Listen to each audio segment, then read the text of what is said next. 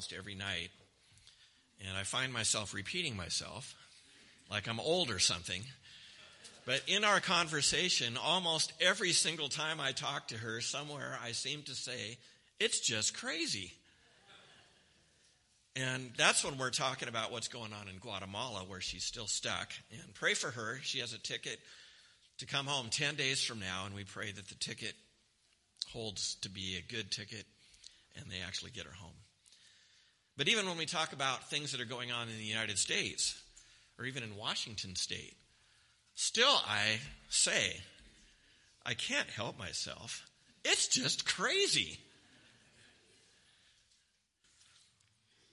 But, Jesus talked about standing on a firm foundation so that when the storm comes and the winds blow and the rains come, we are not on sinking sand, we are on a solid rock. And when he said that, he wasn't talking about the storms of this world. Even though it's true enough that when we stand firm on the Word of God and in the true knowledge of our Lord and Savior Jesus Christ, we can withstand all the storms that the world brings to us. But Jesus was talking about that ultimate storm that will blow, which will test every man in his soul of souls. It is the storm of the judgment of God which is surely coming. And on that day, we need to be standing on solid ground. Isn't it so great that whether we think about that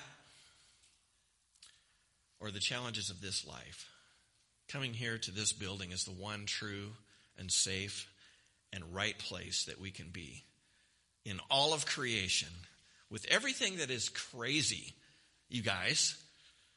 This place, these churches are the safe place to be, the true place to be, the right place to be. And we want to see it and cherish it as the treasure that it is. Our local church, for every believer, the local church is a haven of rest. It's a refuge, a shelter in a time of storm. It is the family above all families. It is the work above all works that we come here to do together. It is the truth above all truths, the faith above all faiths.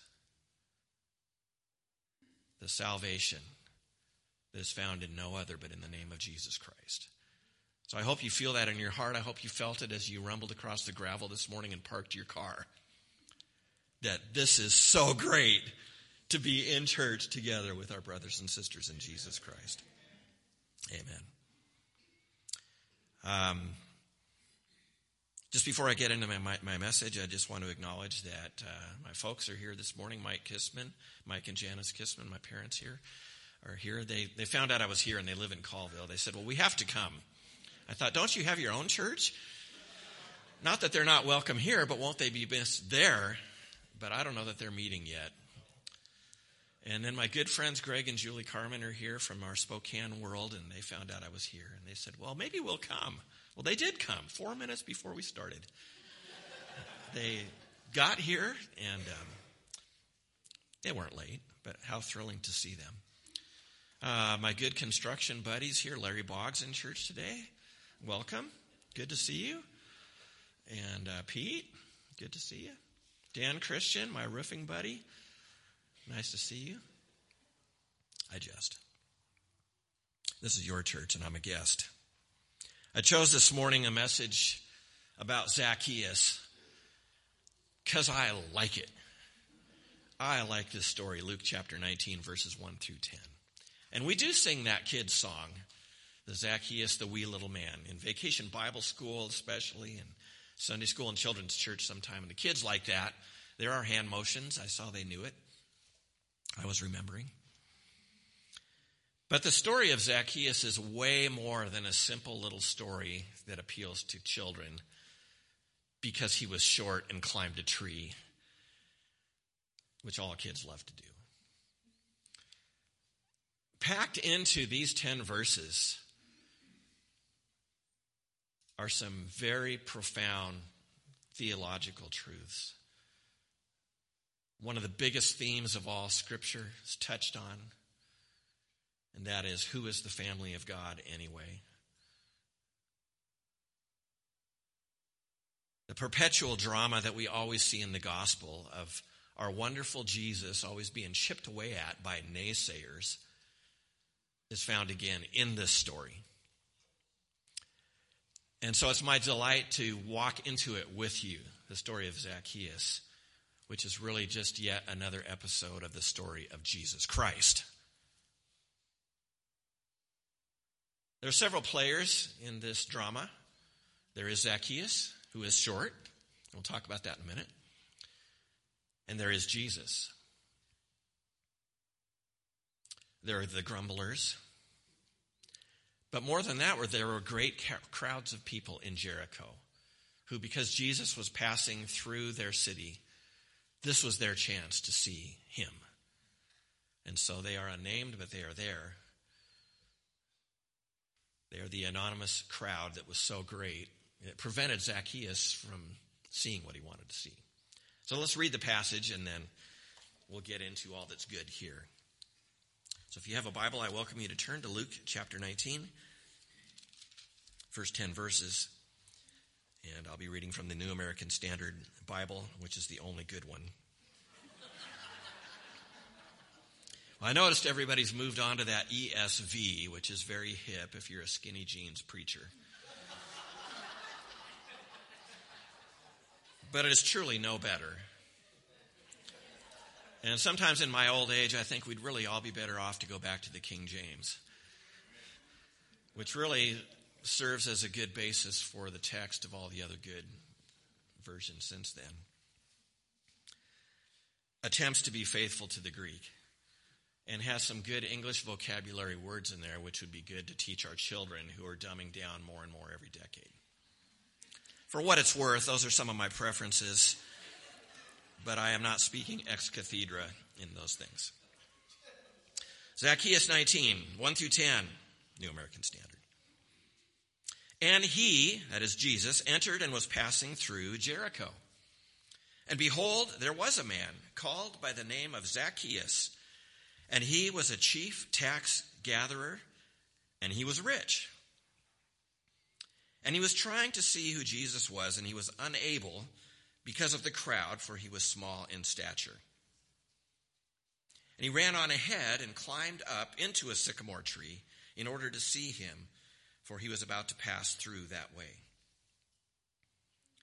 Verse 5, and when Jesus came to the place, he looked up and said to him, Zaccheus, hurry and come down, for today I must stay at your house. And he hurried and he came down and received him gladly. And when they saw it, they all began to grumble, saying, he has gone to be the guest of a man who is a sinner. Zaccheus stopped and said to the Lord, behold, Lord, half of my possessions I will give to the poor, and if I have defrauded anyone of anything, I will give back 4 times as much. And Jesus said to him, today salvation has come to this house, because he too is a son of Abraham. For the Son of Man has come to seek and to save that which was lost. Let's bow for a minute. Our Father, we pray that we will see and drink in your word as it truly is, your word. Oh God, in Jesus' name, amen. All right. Well, let's go through it item by item. We are in Jericho. Do you know where Jericho is? You all know the other children's song, Joshua fit the battle of Jericho. Jericho. Jericho. Joshua fit the battle of Jericho, and the walls came tumbling down. You know that from Joshua. But Jericho is quite a place. It's a city that's in the Jordan Valley, near the Jordan River, close to the Dead Sea. It is a place that is one of the oldest known cities in the world. And they've done archaeological excavations there that go back probably, they think, 10,000 years. But of course, if you read the King James Bible, you know the earth's only 6,000 years old. So take that with a grain of salt. But it's old. And it's one of those cities where they continue to build and rebuild on different iterations of the city as it was destroyed various times, so that it's a mound or a tell. And they're still doing a lot of excavations there. It's just fascinating. It is not only one of the oldest cities of the world, possibly the oldest that we know of, but it is also the lowest in elevation of any city in the world. You may all know that the Dead Sea is the Dead Sea, full of minerals, because it is 1,400 feet below sea level. Well, Jericho is near the Jordan River just before it dumps into the Dead Sea. And Jericho itself is 864 feet below sea level. So it's down in that great Rift Valley. And to get to Jerusalem, you have to go up through the Judean hills and past the Mount of Olives and just over the edge into Jerusalem, which is at 2,575 feet above sea level. So Jericho is way down there, and it's a wonderful place because it's fed by springs of water that come out of the Judean hills. So even though the Judean hills look like a desert wasteland, pretty dry, it's kind of like driving up the hills out of, to Ellensburg. That's pretty bad. There's only 3 trees, between Cle Elum and Spokane. And it's dry there. How many of you have been to the Holy Land, by the way, and had a chance to go to Jerusalem or Jericho or the Dead Sea? Anybody? It's just really wonderful to see it with your own eyes, what we read about in the Bible. We actually went in our tour bus down a windy road from Jerusalem, past the Mount of Olives, up over the peak and down and winding down all the way to the Jordan River. It was terrifying. Our bus driver pulled off the side of the road once and kind of let the nose of his bus, which is, 16 feet beyond the front wheels, just kind of turn over that cliff. And we saw a burned out bus down at the bottom and thought, was that your other bus? Pretty scary. I haven't been that scared since my dad used to do the same thing on hiking trips, and we would drive up these logging roads to get to the beginning of the trailhead where we did a lot of hiking in western Washington. And on Bandera Mountain over there by Snoqualmie Pass, you could hardly back your car up and go forward and do a 5-point turnaround to get pointed back home down the logging road. I don't like any of that stuff. But Jericho was a well-watered place in a sense. It had these springs, and so it was also called in the scriptures the city of palms. Think of it as the Palm Springs Resort, really. Do you know that King Herod had a winter palace in Jericho? Because it was kind of chilly there in Jerusalem. Why not head east a little bit? A nice low desert Palm Springs. And hang out for 3 months. It's like going to Guatemala. It's a good change. And in fact, a lot of wealthy people, aristocrats, had places in Jericho. They liked to go there. Jesus is passing through Jericho, and actually this story is near the end of the narrative of Jesus' life, because he's about to ascend up that Jericho road, which is where the story of the Good Samaritan is set. It's kind of a dangerous road. Robbers were there, and it's uphill. And he is about to go past the Mount of Olives himself and ride on that little colt and present himself as the King of Kings to Jerusalem for that final Holy Week before he gave his life a ransom for many. So this is kind of the last fun stop. And he's passing through. Well, so he's had at least 3 years of public ministry, Jesus has, by this point. And so the word about Jesus had gone everywhere. And you have to know that when a celebrity is known to be coming through your town, If you can, you skip out of work for an hour or two and you want to go see. So we do that all the time for a football team or champion basketball team. These people wanted to see the greatest thing ever, the one who could be the Messiah. Zaccheus is one of those people. We don't know what he had heard or what he knew or really all that he believed about Jesus, but he definitely wanted to see him, and he was part of that crowd. And we learned some things about Zaccheus in the story. What do we know about him? Number one, he's a tax gatherer, but not just a tax collector. He's the chief tax gatherer in his zone.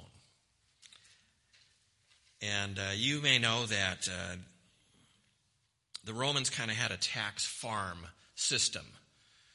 So there were people who collected taxes who then turned over their taxes to the regional tax collector, who then turned his taxes over to the provincial tax collector, who then turned over the revenues to Rome. And everybody was bitter about it. You think you don't like the IRS? How would you like to pay taxes to Caesar? It was a bitter pill to swallow for all the provinces of Rome. Thus the question that was put to Jesus that last week of his life. Is it lawful for us to pay taxes? Kind of a timely question, but we won't go there. Well, the thing about the tax gathering system is that they weren't as noble as the tax people are today. In the tax farm system, at every level, it was possible and it was actually known and it was expected that that tax collector kept a commission for himself. And who measured that exactly? Probably his wife. And we will assume that the tax collector at every level gave most of the proceeds to the next guy up the chain. I don't know how efficient that was, but what we do know is the second thing about Zaccheus. He was a chief tax collector, and he was very rich. How do you get rich holding a federal office? It's just amazing to me that as a public servant, serving for the public good, doing your duty, it should be possible to become rich. How can that happen? Unimaginable, isn't it?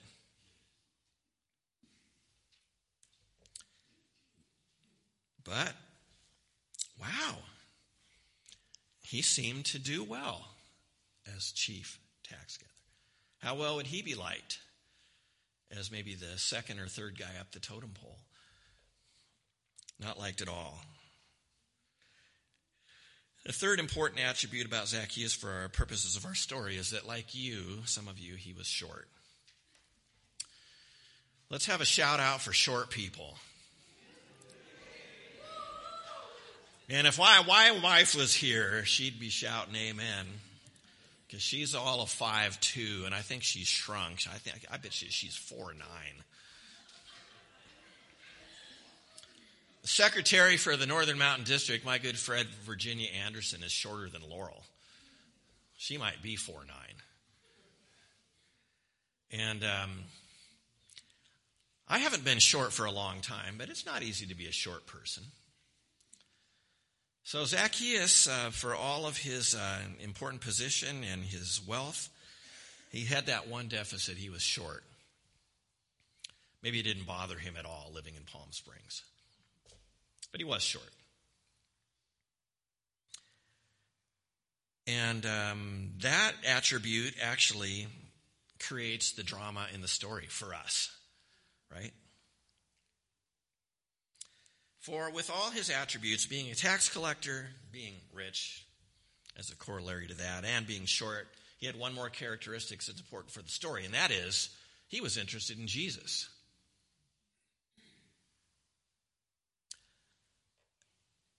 And may I just say, you know people with characteristics, some good, some bad.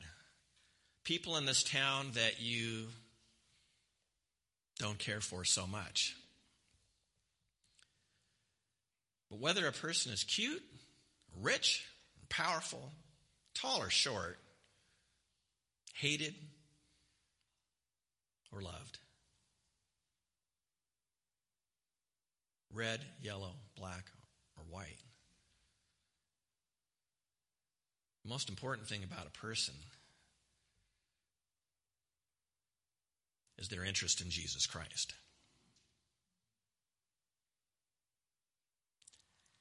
And that is really what creates the drama here.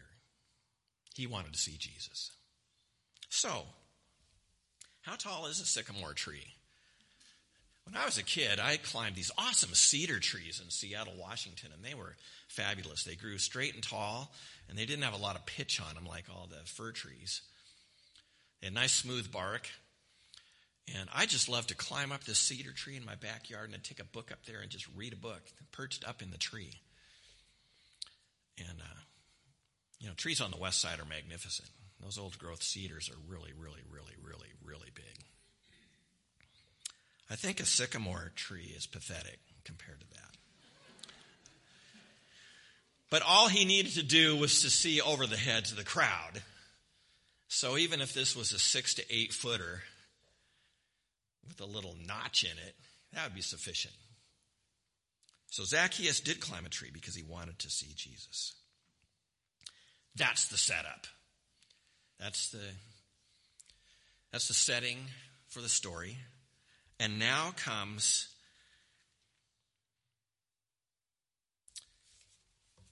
the narrative. A little bit of back and forth statement and response and response and response and response. And if you look at who is speaking here and the order in which they speak, this is an A, B, C, B, A dialogue here as this plays out. Zaccheus wants to see Jesus. And he climbed that tree, for Jesus was about to pass that way. And indeed, Jesus did come by. In verse 5, we begin. And when Jesus came to the place, he looked up and said to him, Zaccheus, hurry and come down, for today I must stay at your house. Now, if you were Zaccheus, if I was Zaccheus, my heart would be racing.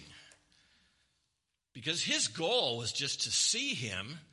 Maybe he would have the opportunity to hear him speak and say something awesome. Maybe even see him perform a miracle for some beggar or blind person or a leper there on the street. But I am sure the last thing that he had expected was to be singled out. Zaccheus, come on down. Are you kidding me? The greatest personality to have ever walked on the stage of life in Palestine ever is passing through his city. And he made a valiant attempt to get a good view from that sycamore tree. And the result of it is a personal call out from Jesus Christ. Beyond his wildest dreams, don't you think?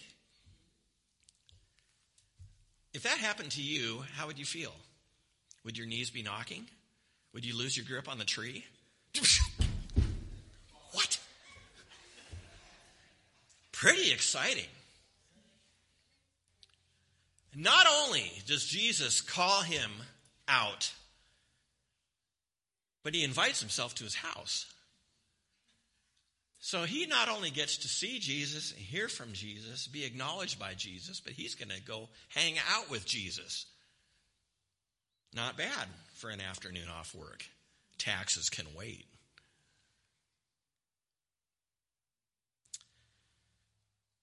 Notice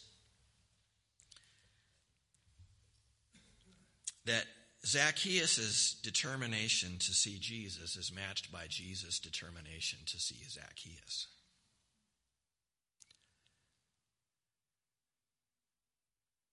Jesus matches him, and more than matches him. Zaccheus wanted to see Jesus so bad, it says in verse 4, he ran ahead of the crowd and he climbed a tree. Pretty eager to see him. He didn't go to the parade and say, well, it looks like it's crowded here. I'll never make it to the curb to see those floats go by, so I'll go back to work. No, he was determined to see Jesus. Ran ahead. Now, when you watch short guys run, based on my sermon last week about running to win, that's always amusing to me. However, I will say my wife actually walks faster than I do, even though her legs are only about 19 inches long. Somehow, with my amazing stride, she is faster.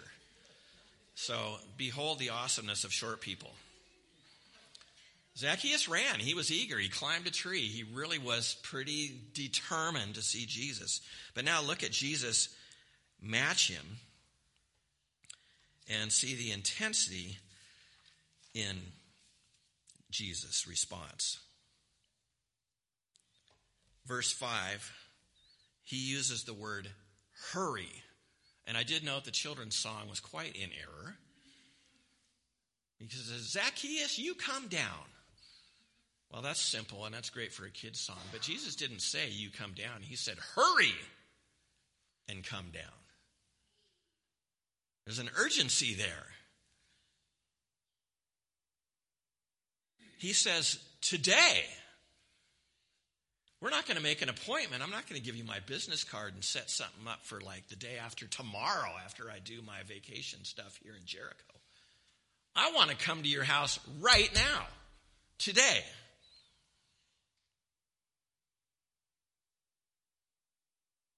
He says, I must stay at your house. An imperative there. This needs to happen today. Hurry. We have an appointment. It's a divine appointment. It's pretty great.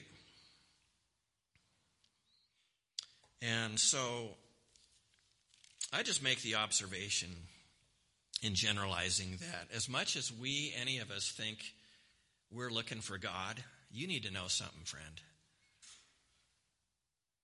As much as you might be interested in looking for God, he's interested in looking for you.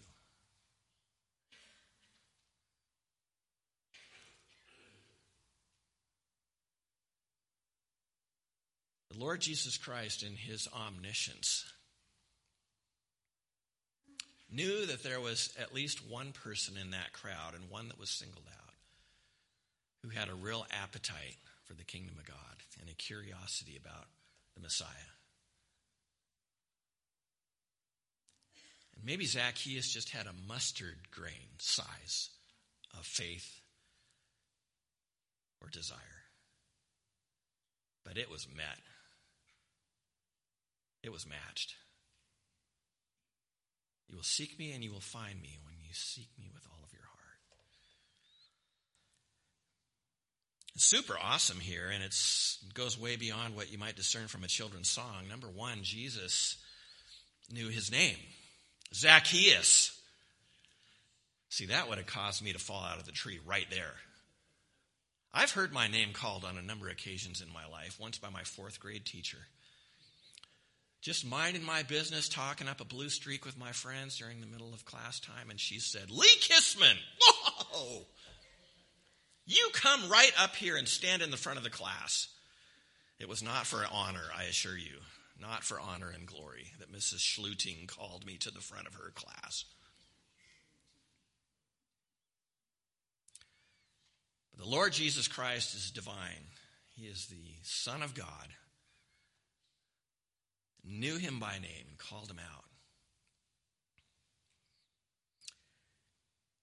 And if he knows his name, you know he knows his heart. Man, there is a little rich guy up in that tree that is seeking after me and my kingdom. He shall not be disappointed this day. Zaccheus, this is your day, man. we're going to lunch. I mean, who invites themselves over to someone's house for lunch? I do it all the time.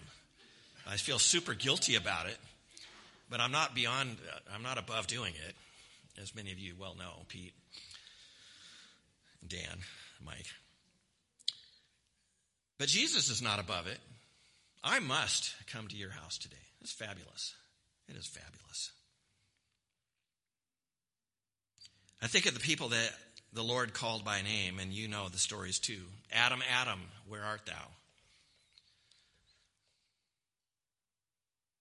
Abraham, Abraham, go and offer your son as a sacrifice. And so Abraham, as a man of faith, went up the mountain with his son, raised up the knife, was ready to do it, and the Lord called out his name a second time. Abraham, Abraham, I see now that you fear God. Don't do it. Don't do it. From the burning bush, Moses. Moses. You've seen the movie. It's fabulous. You know exactly how it happened.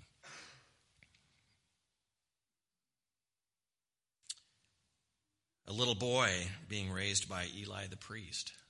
Samuel. Samuel thought, Eli must be calling me. He goes running in to find the priest. You called me, sir? Wasn't me.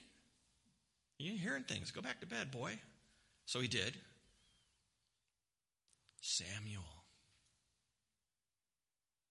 3 times he heard his name called. And then Eli discerned, it's the Lord. He said, boy, if your name gets called again, you say, speak, for thy servant is listening. And the little boy went back to bed, and what did he hear? Samuel, Samuel, here I am.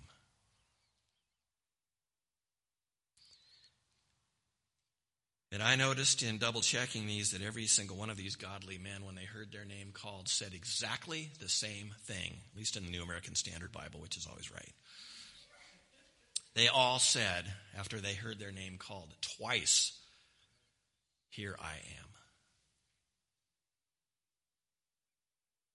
And this Zaccheus, no less than any of those heroes of faith, when he heard his name called by the Jesus he wanted to see, he scurried down that tree. It says, gladly received him. He hurried and came down and received him gladly. In a word, saying, here I am. Not bad for an evil tax collector.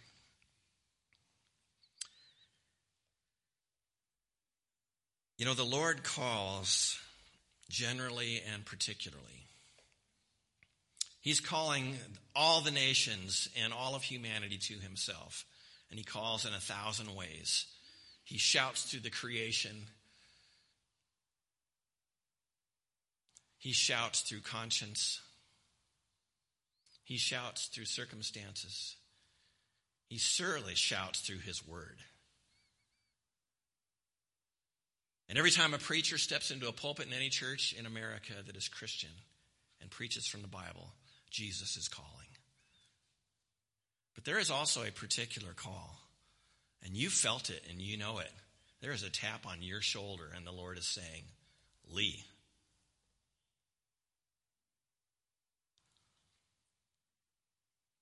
Saul of Tarsus heard it call, very particular.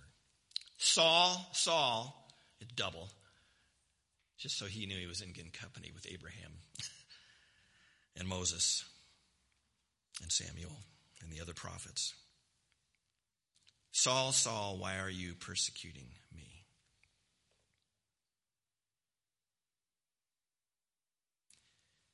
And softly and tenderly, Jesus is calling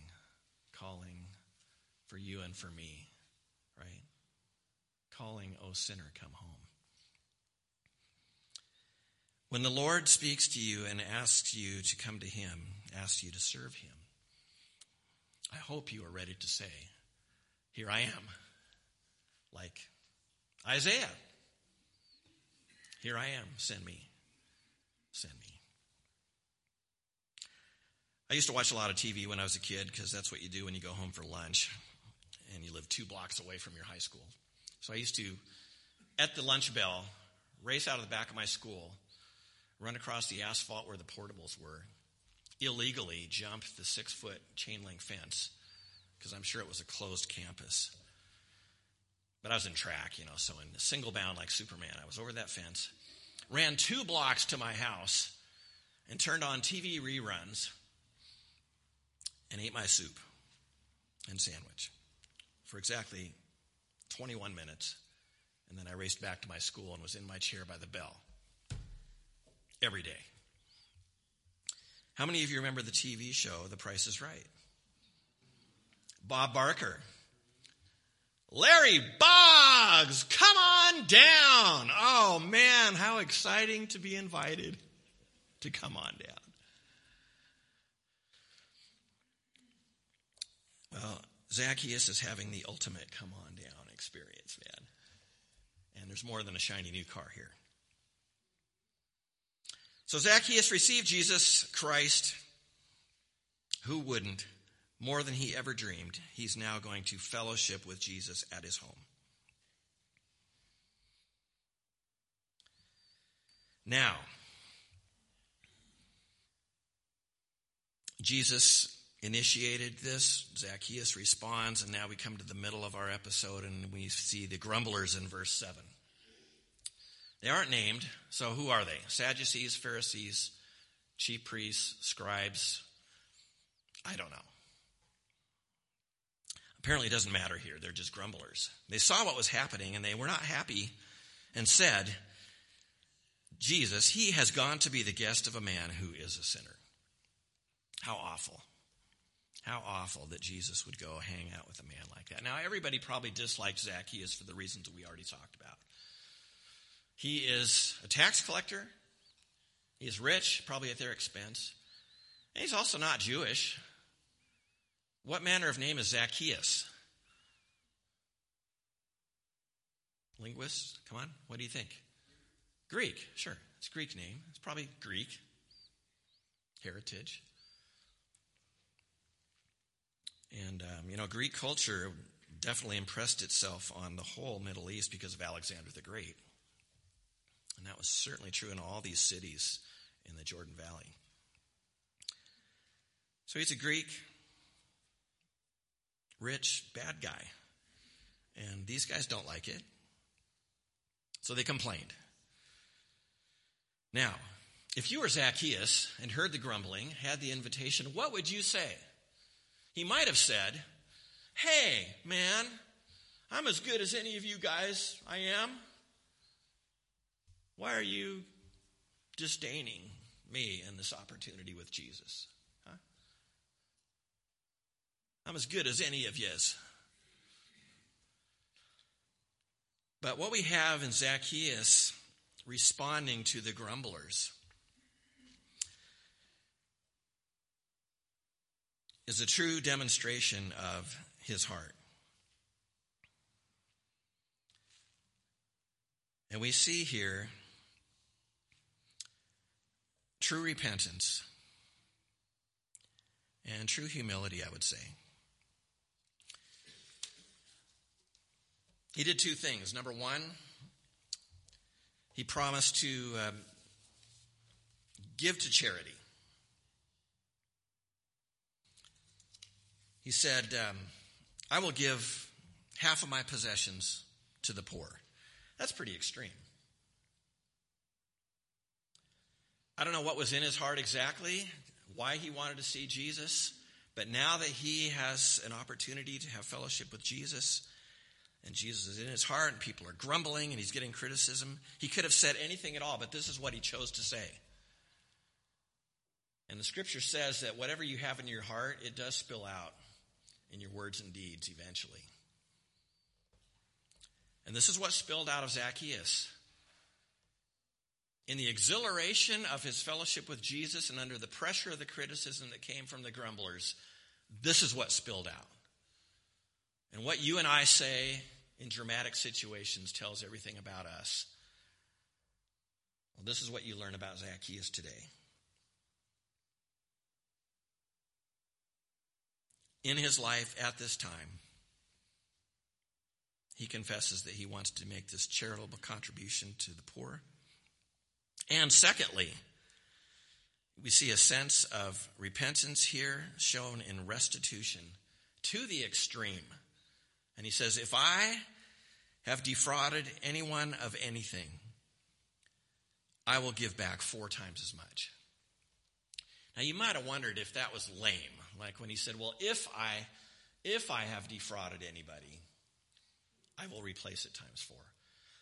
I've had situations in conversations with people when they were really rude to me, and then I go and confront them about it, or if they're rude to someone else, and they just say, well, if I offended you, I'm sorry. I was like, that is not good enough. What do you mean, if I offended you? You surely did. What I want to hear you say is, I know that I offended you. I intended to offend you. I'm sorry that I hurt you, and I apologize, and I'll make it right. What do you mean, if? If I did anything wrong, God is my witness, knows I didn't, but you fools maybe think I did, so theoretically, I'm sorry. Have any of you guys had one of those encounters? Church people are great at this. We are pros. But I don't think that's what's happening here. I really think that Zaccheus was opening himself up to legitimate claims against his stewardship as a tax collector. And so it was like, come one, come all, go ahead and line up my office door, and if I gave you a bad deal on your taxes, let's make it right. Anybody of anything. So I think rather than being weak and generalized, I think this was strong and an open, honest intention to make restitution to anyone. Pretty amazing. That's his heart. And my wife has a saying, I don't know if she got it out of the Bible, but I know it's true. And she says, repentance doesn't need instructions. Like with little kids, it does. Like, okay, if you're sorry, you will do chores for your brother for 2 weeks. Okay, I'm really sorry. But with a grown-up, if we've done wrong and we know we've done wrong, we want to make it right, and we really truly have godly sorrow for the error of our ways, it doesn't need instruction. It will gush out. And the confession will be true and thorough and genuine and appropriate. And the follow-through with the making it right will happen thoroughly when a person is really sorry. You can't have a Sunday school to teach people how to repent. It is a work of the Holy Spirit. And isn't it glorious when it happens? When someone truly has a change of heart? May this church resound with the testimonies of people who have done wrong all their lives and found the Lord Jesus Christ and had the courage to go into this community, to business people and in social relationships at the school and at the job, and say, I am so sorry. I have not been the man I need to be. I will never be like that again. What can I do to make it right? Man, that is the most beautiful kind of a story you can ever hear. And even as believers, when we should know better, but when we stumble in trespasses and sins, even against each other, how glorious when repentance teaches us to just make it right. It's a sweeter song than anything we just sang here with the overhead. That is the miracle of the church. Changed lives in Jesus Christ. A whole community of people who become what they never were before because of his power within us that leads us in paths of righteousness for his name's sake. Super job, Zaccheus. But I don't think he was just manufacturing this. It was pouring out of his heart.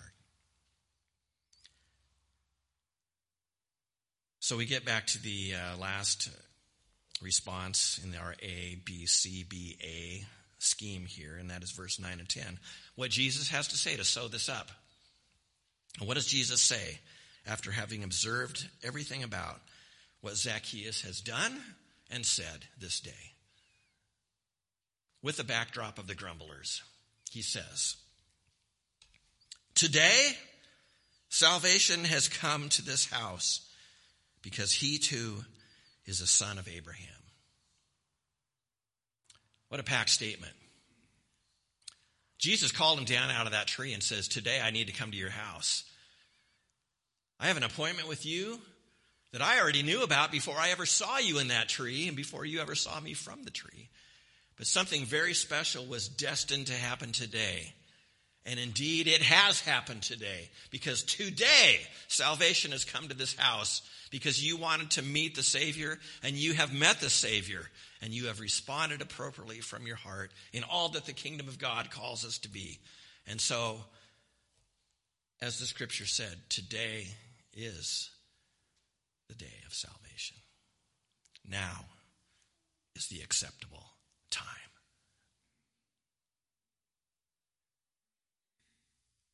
When Zaccheus made a plan to go into those crowds to see Jesus that day, do you think he expected any of this? No, sir. He never expected to be able to see Jesus that closely. He was happy to climb in a tree and see him from a distance. Never expected Jesus to come into his house and be in his personal space, but when the Lord sees your heart and reciprocates, that's what he does.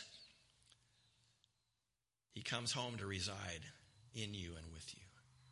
Never expected to offer half his possessions to the poor that day to Jesus, face with the backdrop of those detractors.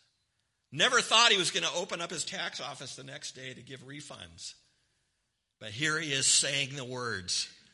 I bet you he thought, I can't believe I'm saying this. My wife is going to kill me.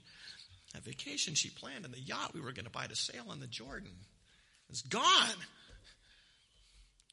It's spontaneous and real.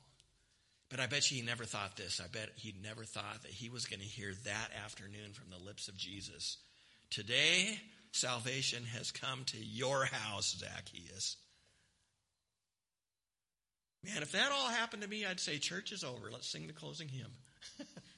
Right? What more could you ever ask for than to hear from the Lord, your soul is right, you are saved, you are mine, and I am yours. It doesn't get any better than that.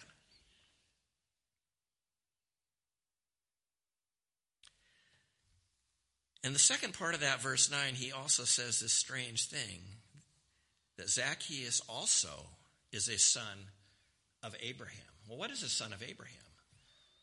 It's a Jewish person. The descendants of Abraham, Isaac, and Jacob are the chosen people, the people of promise, the people of God, the people who will inherit the kingdom of God, which shall be restored according to the prophets. And the Lord Jesus is telling Zaccheus that even though he is Greek and he is a tax collector and he is evil and rich, because of his heart, he is as much a child of promise as any physical descendant of Abraham, Isaac, and Jacob, who were probably those grumblers. How they probably hated to hear him say that. But the inheritance is available for the Gentile as well as for the Jew, which is a huge biblical theme, as you guys all know, as Paul said in Romans. For I am not ashamed of the gospel. It is the power of God unto salvation to the Jew first and also to the Greek.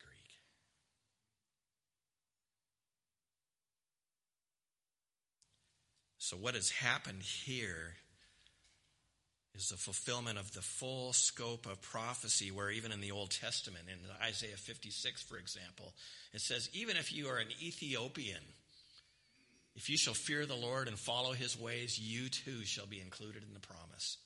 Yet others will I add, God says. This is a fabulous thing because, look, are we not all Gentiles here? Mostly, right? This is our story right here. Same promise, same opportunity, same confirmation for us. If we shall fear the Lord and have a right heart before him and seek the Lord Jesus Christ, we get to be grafted into that main original olive tree of Israel as Gentiles. And we're part of the kingdom. America is full of us. And it is a blessing. Then Jesus gives his personal mission statement at the end. For the Son of Man has come to seek and to save that which was lost. What do we take away from this sermon? 3 things. Number 1, be like Zaccheus. Say yes to the Lord. Say yes to the Lord and be saved, and say yes to the Lord and follow him in all of your ways. If you've been resisting him in any way in your life and saying, actually, Lord, no, please, no, thank you, no, never, check yourself. There are great blessings ahead for ourselves when we are like Zaccheus, eager to see Jesus, delighted to have a relationship with him, presenting before him a right heart. Secondly, let us not be grumblers. It is amazing, but I have seen this even with church people, that when people are trying to find the Lord and they come with all their baggage, sometimes we fold our arms and say, well, I'm not so sure I like all of this. I really wish that person wouldn't have come to our church. It's going to ruin our whole church. I've known them since they were 7 years old here in Chewelah. We should never be like that. If the Lord is drawing somebody, and even if you don't understand the storyline, if they are moving toward Christ, let us never grumble, but let's double down on the invitation and say, I'm so glad that you are here. It's hard enough to come to church when you are not part of it. And folks coming in who need to be part of this growing, thriving throng of believers don't need resistance from the troops here. They need the welcome mat put out and saying, we are so thrilled that you're here.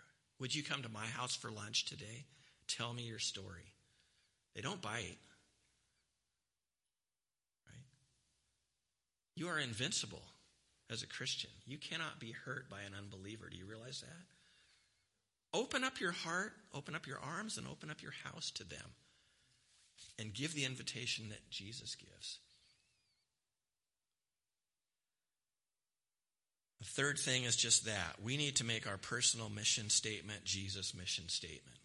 For the Son of Man has come to seek and to save that which was lost. Job 1 for Jesus is calling sinners to come home. And that needs to be job 1 for us here too.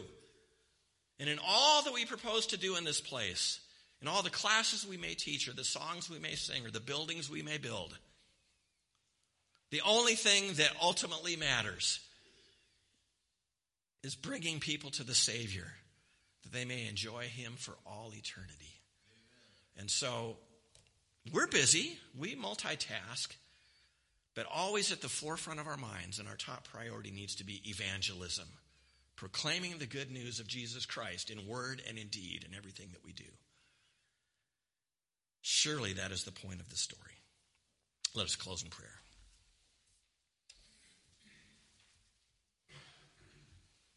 We thank you, Father, that you are the God who knows us, the God who calls, the God who invites us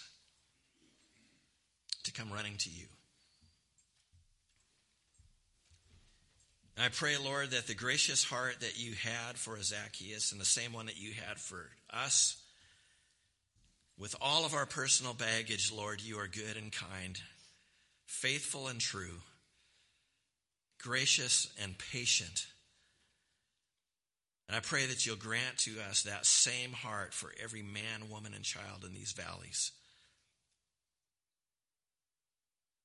That this local church may be known as a welcoming place where the light is always on, the door is unlocked, the welcome mat is there, and table is set, and there's a seat for them. Help us, Father, always to be willing to say yes to you and to be eager to see you, Lord, but eager to receive you as Zaccheus was. like children, always so glad for the fellowship of the family. I pray for the challenges that we have in these present days in this church, Lord, with the virus challenges and the pastor's search challenges, that you will grant wisdom and grace to emerge from those things stronger and shining more brightly, that we may keep the main things first and at the forefront. We pray in Jesus' name. Amen. Amen.